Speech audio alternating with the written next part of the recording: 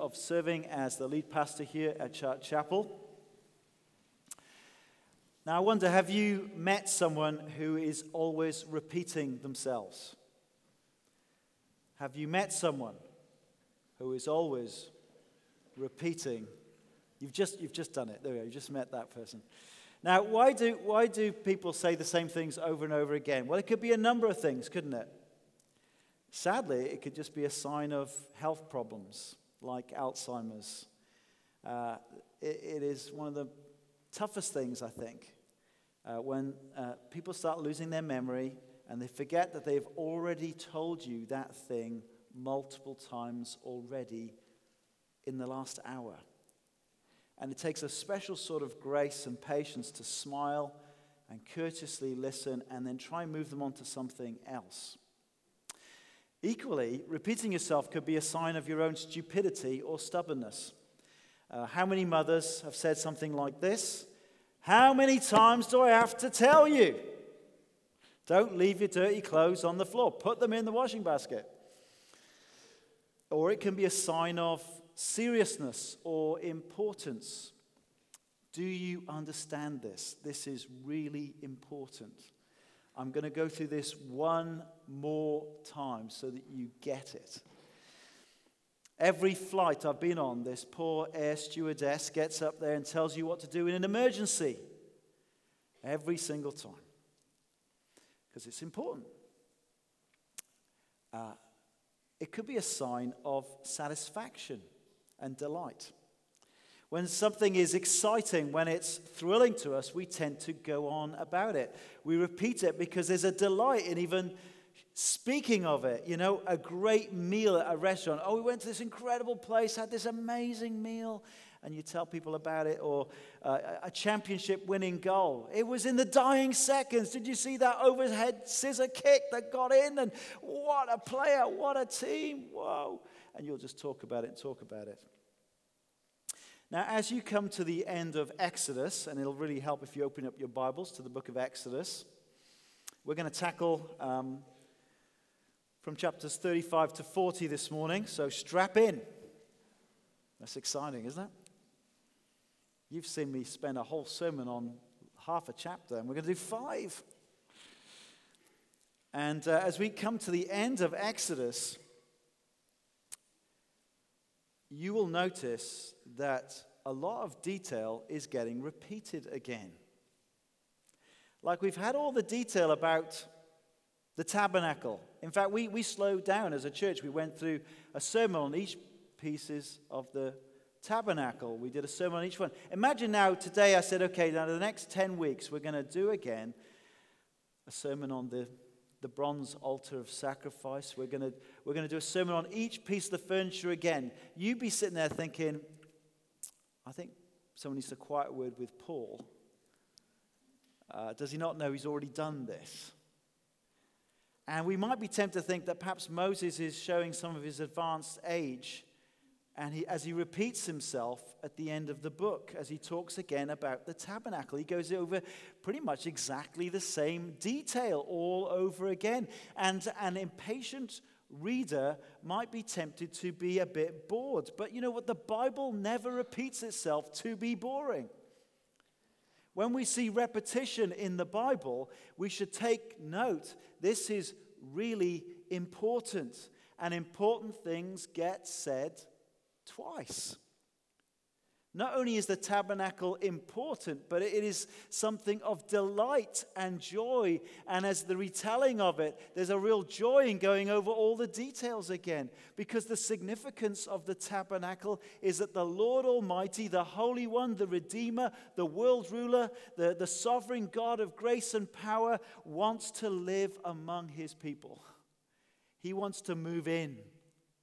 They're wandering through the wilderness in tents. He says, build me this tent and I will fill it and I will come with you. I will go with you on this journey to the promised land. I want to be your God and you're going to be my people. And that is why there is this repetition of all the details of the tabernacle, because it's so amazing.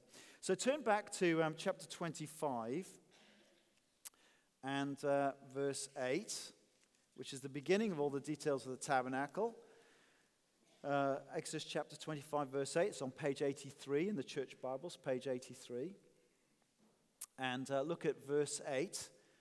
And this is what the Lord says to Moses. 25, verse 8. Then let them make a sanctuary for me, and I will dwell among them. That's the big purpose. This is the purpose why God saved them out of Egypt. For this very reason, that he would dwell among them, his delivered people. You see, the book of Exodus starts with an enslaved people crying out under cruel oppression of their Egyptian masters. Hard labor, frequent beatings, deprivation. They were being forced to watch their sons being thrown into the river Nile. They were facing a future with no hope except this uncaring policy of genocide. But instead of that future, the sovereign Lord did something remarkable. He stepped in. He came in to save them. He routed their enemies. He gave them deliverance. He brought them to himself by the blood of the Lamb. He graced them with his directive law. And finally, in the fullness of his person, he wants to take up residence at the center of their community as their indwelling God. What a story. So how does it start? It starts with them as slaves forced to serve Pharaoh. How it ends? A free people choosing to serve and worship the living God, their Savior, their Redeemer, who wants to dwell amongst them in the center of their community and their lives. Isn't that beautiful? What an amazing arc. What an amazing storyline. And the reason that this is exciting for us is that this history prefigures our eternal salvation achieved through the Lord Jesus Christ. This all really happened, but it was all there to prepare us for the reality of Jesus coming into the world. We need to be rescued from the guilt of our sin, from the enslavement of our sinful nature, and the abusive power of the devil. And because of God's compassionate love, he came down in his Son, who was willing to suffer in our place in his death on the cross and be raised from the dead to reign so that we could be rescued, forgiven, and set free to be his people.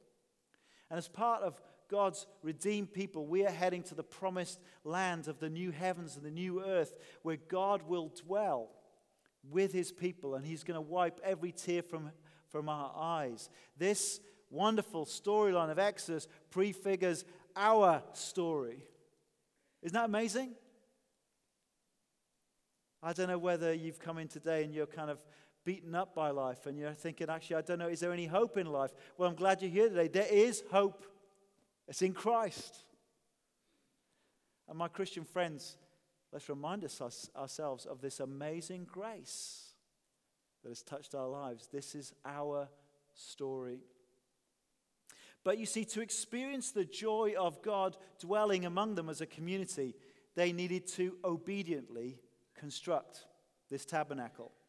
So back at 25 verse 8 and 9, then let them make a sanctuary for me, and I will dwell among them. Make this tabernacle and all its furnishings exactly like the pattern I will show you. To enjoy God's presence, they need to obey God's word and make this sanctuary exactly the way God told them to do. So notice with me, firstly, it required willing obedience. So turn to chapter 35. We're going past that awful incident of the golden calf. And with great relief, you start chapter 35, and it continues where it left off. We're talking about the Sabbath. And then look at verse 4 and 5 of Exodus 35. So verse 4, Moses said to the whole Israelite community, "This is what the Lord has commanded. From what you have, take an offering for the Lord. Everyone who is willing is to bring to the Lord an offering." Do you see the crucial note there? It's, I want to do this. I want to dwell among you. But you need to make this tabernacle. Are you willing? Do you want me to come Do you want me to live among you? Do you want me to dwell near? Well, it's exactly what they did. If you look at verse 21 of the same chapter. And everyone who was willing and whose heart moved them came and brought an offering to the Lord for the work on the tent of meeting, for all its service and for the sacred garments. And this was not only a sort of a free will offering of gifts and resources, it was a free will offering of time and skills. Look at 36 verse 2. Then Moses summoned Bezalel and Aholiab and every skilled person to whom the Lord had given ability and who was willing to come and do the work. There were people there filled by the Spirit of God with skills and abilities to do this work of making this stuff. But again, are they willing? Are they willing to use their crafts and their skills and their ability? Are they willing to take the materials that have been brought? Are they willing to take them and fashion them into these different items? Are they willing? They were willing. Bezalel had spirit-given abilities, creativity, technical ability to produce the tabernacle. And he and Aholiab, it says, had the skill to teach other people their crafts. But they needed the people willing to use their God-given gifts. I love this. Do you know what? If your gifts are about materials and art and music and, I don't know, making perfumes. There's a need to make incense here. There's people in the perfume business I can see at the back here. There's all these gifts are taken up and used by the Spirit to accomplish something for His glory. Isn't that great? All the different gifts, all the different abilities. God can use all of it for His glory. But they need to be willing. Secondly, notice that to enjoy God's presence, that it required a costly generosity. That's my second point, a costly generosity. See, the materials they had to give were valuable ones. Gold, silver, bronze, colored cloth, rare stones, spices, and oils. God called on them to freely give of their best possessions to construct this tabernacle. Undoubtedly, of all the tents in the camp, there was the blingiest tent of all, and that was God's tent. And so they need to be willing to be generous with their most costly goods. Now, where did all these oppressed slaves get all these possessions? Well, the answer is that they received them as a result of their night of redemption in Egypt. God told them on the way out to ask the Egyptian neighbors for silver and gold and jewelry and for clothes as they left. You know, they had nothing. They were destitute. But God says, as you leave, ask the Egyptians for their stuff on the way out. And such was the fear of the Egyptians after the signs and the plagues that God brought about on Egypt. They were desperate to get rid of the Israelites. Yeah, take our gold, take our silver, take our cloth, take it, go, go, go. And it says in Exodus, and so the Israelites plundered the Egyptians as they left. So what was God really asking them to give here? It was to give something back of the goods that they'd already received solely by the grace of God. God had given them all these resources, and God says, well, look, I'd love to dwell among you. Will you give to make this tabernacle so that I can dwell? Will you give for that? Now, isn't that always the case? That all that we have ultimately is given by God, isn't it? Okay, you were able to do a week's work and you got a paycheck. Well done. You worked hard, you got a paycheck. Who gave you the health and strength to work? Who gave you the skills that someone's willing to pay you to do that? Who's given the whole planet of world and wealth so we can actually have wealth? It's all God, isn't it? All that we have comes from Him. And what could be a better use of our possessions than to put them at God's disposal so that so that others can experience and meet with God. Now look at the response of the people. Notice it needed a special appeal for them to stop giving. I've never known a treasurer to do this yet. This is an extraordinary thing. Exodus 36, verse 5 and 7, it says in chapter 36, and the team said to Moses, "The people are bringing more than enough for doing the work of the Lord commanded to be done." Then Moses gave an order, and they sent this word throughout the camp: "No man or woman is to make anything else as an offering for the sanctuary." Would you just stop it? There's not enough space for all the stuff. Just stop. What a glorious thing, eh? And so the people were restrained. "Oh, come on. I'd like to give some more." No, sorry, you can't give any more. Restrained from bringing more because they already had all that they needed. Now, why did the people give so generously? Because they knew something of the awesome grace of God in their lives. Not only their salvation out of Egypt, but his amazing grace to them since the sin of idolatry of the golden calf. It looked like it was all over, but God in his amazing grace called Moses back up the mountain and gave him 2 more stone tablets, and it's all back on. How gracious God is.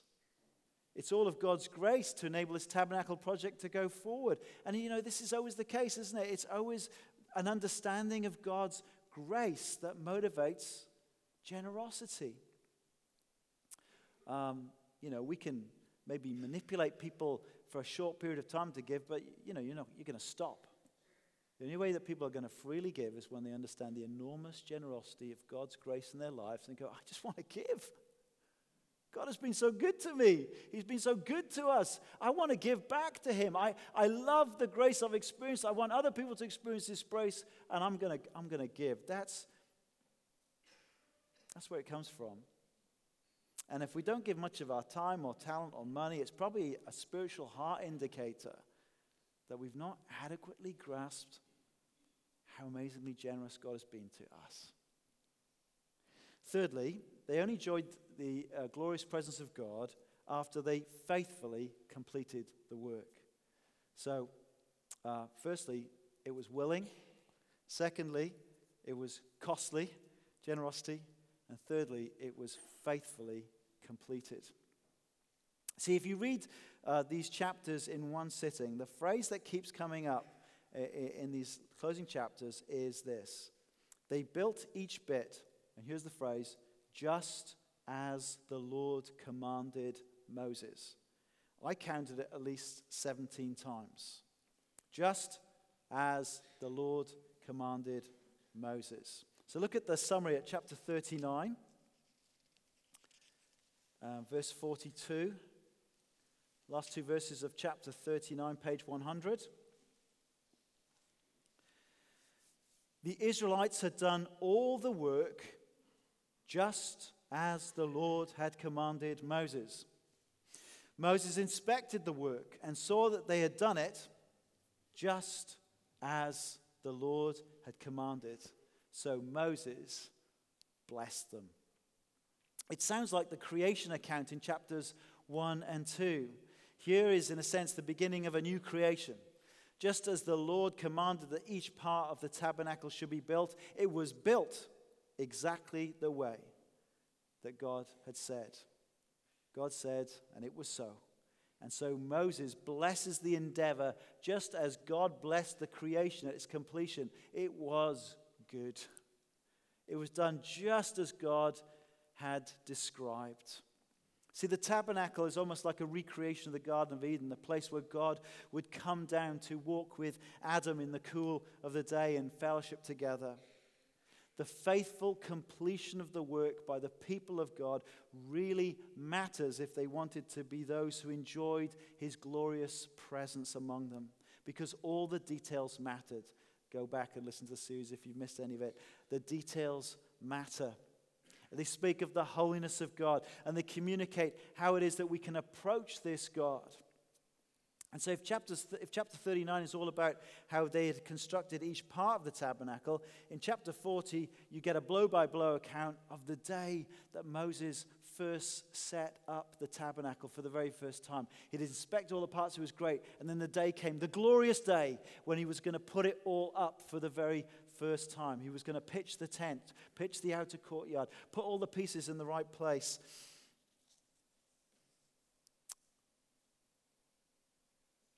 Look at chapter 40, verse 33. Then Moses set up the courtyard around the tabernacle and altar and put up the curtain at the entrance of the court. And so Moses finished the work. What happens then? It seems like no sooner did he finish the work, verse 34, then the cloud covered the tent of meeting, and the glory of the Lord filled the tabernacle. Moses could not enter the tent of the meeting because the cloud had settled on it, and the glory of the Lord filled the tabernacle. What an awesome reality when God came close. Verse 36, in all the travels of the Israelites, whenever the cloud lifted from above the tabernacle, they would set out. But if the cloud did not lift, they did not set out until the day it lifted. So the cloud of the Lord was over the tabernacle by day, and fire was in the cloud by night, in the sight of all the Israelites during all their travels. How glorious. You're wandering through the wilderness. Are we lost? No, look, there's the cloud. It's even there at night, we can see it. God's with us. He's got a plan. He's leading us. It's as if God cannot wait to move in with his people. No sooner is he finished, he's in. What an awesome privilege this is. God's glorious presence dwelling amongst his redeemed people in all their travels. God was dwelling with them, his presence known, and God guided and led them to the promised land. Now, how should we apply this to us today? Firstly, I want to say it points us to Jesus, doesn't it? It's December, the first Sunday of December. Let me give you my Christmas text today, Exodus chapter 35 to 40. Summarized beautifully in John chapter 1, verse 14. The Word became flesh and tabernacled among us. He made his dwelling among us. How is it that we can know the glorious presence of God in our lives and in our church? Only because of Jesus. It needed his willing obedience. We would be spiritually bankrupt. We would be enslaved to our sinful natures. We would be abused by the devil. We would be terrorized by death and eternally lost if God the Son had not been willing to come in human flesh that first Christmas and become a baby and grow up to be a man. How glorious that Jesus was willing to come. That God in his compassion saw us in our state of lostness and he says, I'm going to come and rescue you. And his Son enters into the world to become our redeeming Savior. Jesus fulfilling the words of Psalm 40, he said this, here I am. I have come to do your will. Was he willing? I have come to do your will. Praise God, Jesus was willing. And it was a costly generosity, was it not? You know, Peter reminds the church in his first letter, we were not redeemed from our empty way of life handed down to us by our forefathers with perishable things like silver or gold, but with the precious blood of Christ, a lamb without blemish or defect. Jesus knew that the blood of bulls and goats applied in the tabernacle and the temple would never themselves take away sins. And so he willingly set his face to go to Jerusalem, where he knew he would be arrested. He knew that he would be mistreated and mocked and beaten and crucified, and his own body would become a sacrifice for our sins. It doesn't get more costly than that, does it? He himself not merely took on human flesh to become a man, but became obedient to death, even death on a cross. He was willing to pour out his life blood to redeem you and me. And his sacrifice is fully sufficient for all who will repent and surrender their lives to Jesus, who will confess their sins and put their trust in him as their Savior, because our willing substitute was the sinless Savior. And his last cry on the cross, "It is finished." His work faithfully completed. He did everything required, just as the Lord had commanded. And so the writer of the Hebrews makes this contrast between Jesus and Moses. It says this: Moses was faithful in his obedient construction of the tabernacle, the house of God. But it says this: but Jesus has been found worthy of greater honor than Moses. The writer of the Hebrews tells us that just as the builder of a house has greater honor than the house itself, Moses was faithful as a servant, but Christ is faithful as the Son over God's house. Everything in that tabernacle was pointing to and is fulfilled in Jesus Christ, God the Son. The completed tabernacle was filled with what? With God's glory.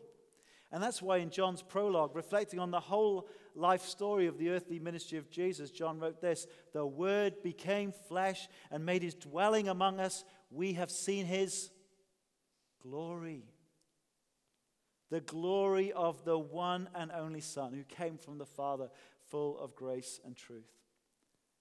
And my friends, if you receive this Jesus and rely on his salvation, then not only are you forgiven, you're adopted into his family.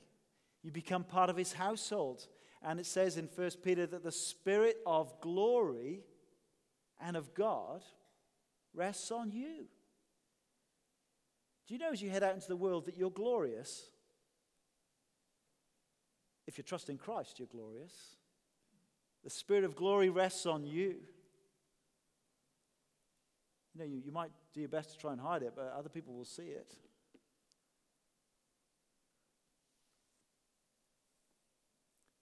So, my friends, have you done that? Have you put your trust in Jesus? Have you repented of your sins? Are you relying upon him? If the answer is yes, rejoice today, my friends. This is the glorious message. This is true of you. And if the answer is no, I've not done that, what are you playing at? You could do it today. Come and talk to me. Come to talk to anyone you know who's a member here. We'd love to share with you how you could sort that out before you even leave the building today. And this leads logically to the next line of application. How the Exodus points us to being the congregation of the Lord Jesus Christ. See, the tabernacle points us to Jesus, but do you know what? The tabernacle also points us to us as those in Christ. So Hebrews chapter 3 verse 6 says, but Christ is faithful as the Son over God's house. And this is what he says, and we are his house. We're the tabernacle, if indeed we hold firmly to our confidence and the hope in which we glory. Where can the lost people of Edinburgh, Lothians, and the Fife come to meet with God? They need to find earthly tabernacles, don't they? Now, church names go through different trends through the centuries. A very popular name for churches in the Victorian era was Tabernacle. There's the East London Tabernacle. There's the Worthing Tabernacle. There's where Spurgeon was, the Metropolitan Tabernacle. It will eventually come back. If Jesus tarries, we will be getting back into planting tabernacles, I bet you. And it works, doesn't it? Because you know what? Churches are where God has said, I'm going to dwell among you. Wherever his disciples gather together, there God is delighted to enter in and dwell and be near. We are an earthly tabernacle of the living God. Not necessarily this fancy building, just us. Wherever we hang out together, we're the tabernacle. That's what Charlotte Chapel is. Do we want to enjoy the glorious presence of God in our lives? Can I suggest to you, get stuck in at Charlotte Chapel. Get stuck into church life. But are you willing? It does require willing obedience. Can I suggest to you that you will most enjoy the presence of God in your life when you're willing to engage in the work of making and maturing disciples of Jesus Christ? When you get stuck into that. It is to those who obey the command of Jesus to go and make disciples of all nations that he promises, surely I am with you always to the end of the age. You see that linkage? About his work, Jesus promises his presence. Do you know there's loads of ways you can serve and use your gifts together? We've even got a toolbox ministry. If your skill is crafts, making stuff, painting stuff, fixing stuff, we've got jobs for you to do. We've had art exhibitions where people have used their artistic skills in a drop-in cafe that we got to share the gospel with people. I love that the art school in Jerusalem is called the Bezalel School of Art. Don't you think that's great? If you've got artistic skills, you can be used. Do you know what? If you've got website skills, AV skills, database skills, comm skills, graphic skills, if you love cooking for people, we've got jobs for you to do. Everyone at church has got different skills and abilities, and if you're willing, you can use them for God's glory here at Charlotte Chapel to be part of this process of making and maturing disciples of Jesus Christ in this city. It was a costly generosity, wasn't it? See, people who discover the joy of giving their resources and of giving their time and utilizing their gifts and talents in the service of God and become co-laborers in the work of the gospel, I reckon those are the ones who experience more of the joy of the presence of God in their lives. One of our elders, I'll let him tell his own story, but he was reluctant to become an elder. And then I pressed him and he said, "Oh, come." And he says, since he's become an elder, he's really grown in his faith. It's been a blessing to him. It's not surprising, is it? Willing, generous, and finally faithfully completed. See, for us to be a faithful church, we need to be committed to following the biblical pattern that God has revealed in his word. We will want to do only the things that God commands and avoid the things he forbids. And there should be this ongoing reforming ourselves against the word of God to see that what we're following is the biblical pattern laid out in his word. What he says about elders and deacons and members and baptism and the Lord's Supper, what he says about reading the Bible and prayer and preaching God's word and church discipline. We are not free to ignore the bits of the Bible that don't fit in with our preferences or with the current cultural fads. But when we commit to this, to obediently seeking to do all that he says and being faithful in it, I believe we will know a greater awareness of the God of glory at work in our lives and in our church as we seek to walk in step with his Spirit. Let me tell you, one of the surprisingly joyful moments this week was the church members meeting on Wednesday.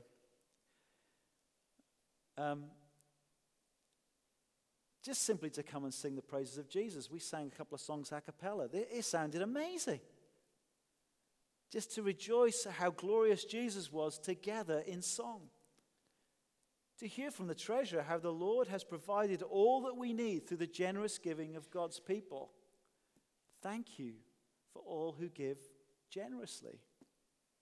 What a joyful thing.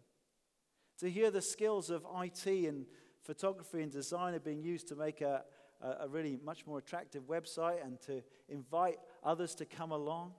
To hear how Alison Watson and others are engaging in discipleship conversations that are helping people apply the gospel and finding new freedom and joy in their lives.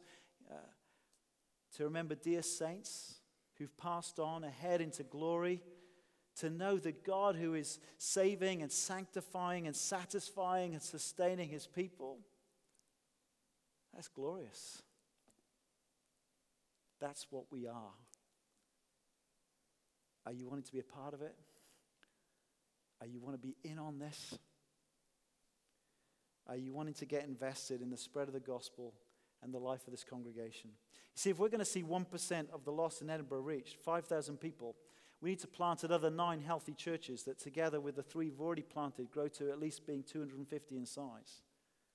We need to keep growing as a city-centered church that earnestly prays that the Father would give the Son 5,000 more souls in Edinburgh as we seek to reach our neighbors and our friends and our work colleagues with the gospel of the Lord Jesus Christ.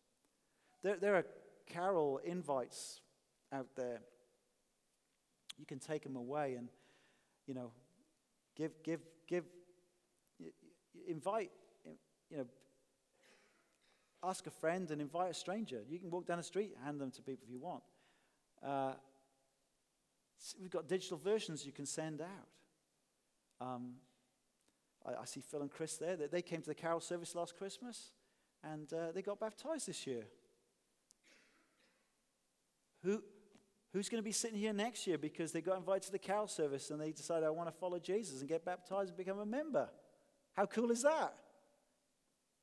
Are you going to be involved? What an opportunity. Are we going to invest in something that is ultimately, eternally significant and that's full of glory? Or are we just going to be distracted by lesser concerns? And so those who are early retired with good pensions, how could you use your increased time and gifts to be involved in this work of seeing people become Christians and grow in their faith? How can you get stuck in to edify the Christians? Don't waste your retirement years. Students, you'll never have as much time as you have right now. I know you don't believe it, but you really have so much time. You won't have this much time until you eventually retire with a good pension. And that might never happen for you. So make the most of the opportunities right now. Reach out to your non-Christian friends at uni and school. Workers, can I just say, do have a vision for serving Christ in the workplace. He can use you there. But don't be so absorbed in your career that you never give time to serve Christ through evangelism in your workplace or through the getting stuck into the ministry of this church. If your strategy is, I'm just going to totally focus on my work and then I'm going to retire early and then I'm going to spend time with church, my guess is you won't, unless you get into the habit of doing it now. We're working together for the day, this glorious day we find out in Revelation. God himself will be with them as their God. He will wipe away every tear from their eyes, and death shall be no more. Neither shall there be mourning, nor crying, nor pain anymore, for the former things have passed away. Glory. Let's pray.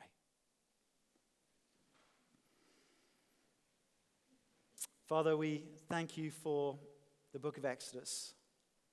Thank you for your plans and purposes for Israel that now we see even on a larger page in a cosmic way. Thank you that we, as many of us Gentiles, get included in all these good purposes, that there's hope for the nations in the gospel of the Lord Jesus. Would you please thrill our hearts to invest in all that you were seeking to do in these days? We ask this in Christ's name. Amen. Well, we're going to close with a final song. Let's stand and sing. There is one gospel.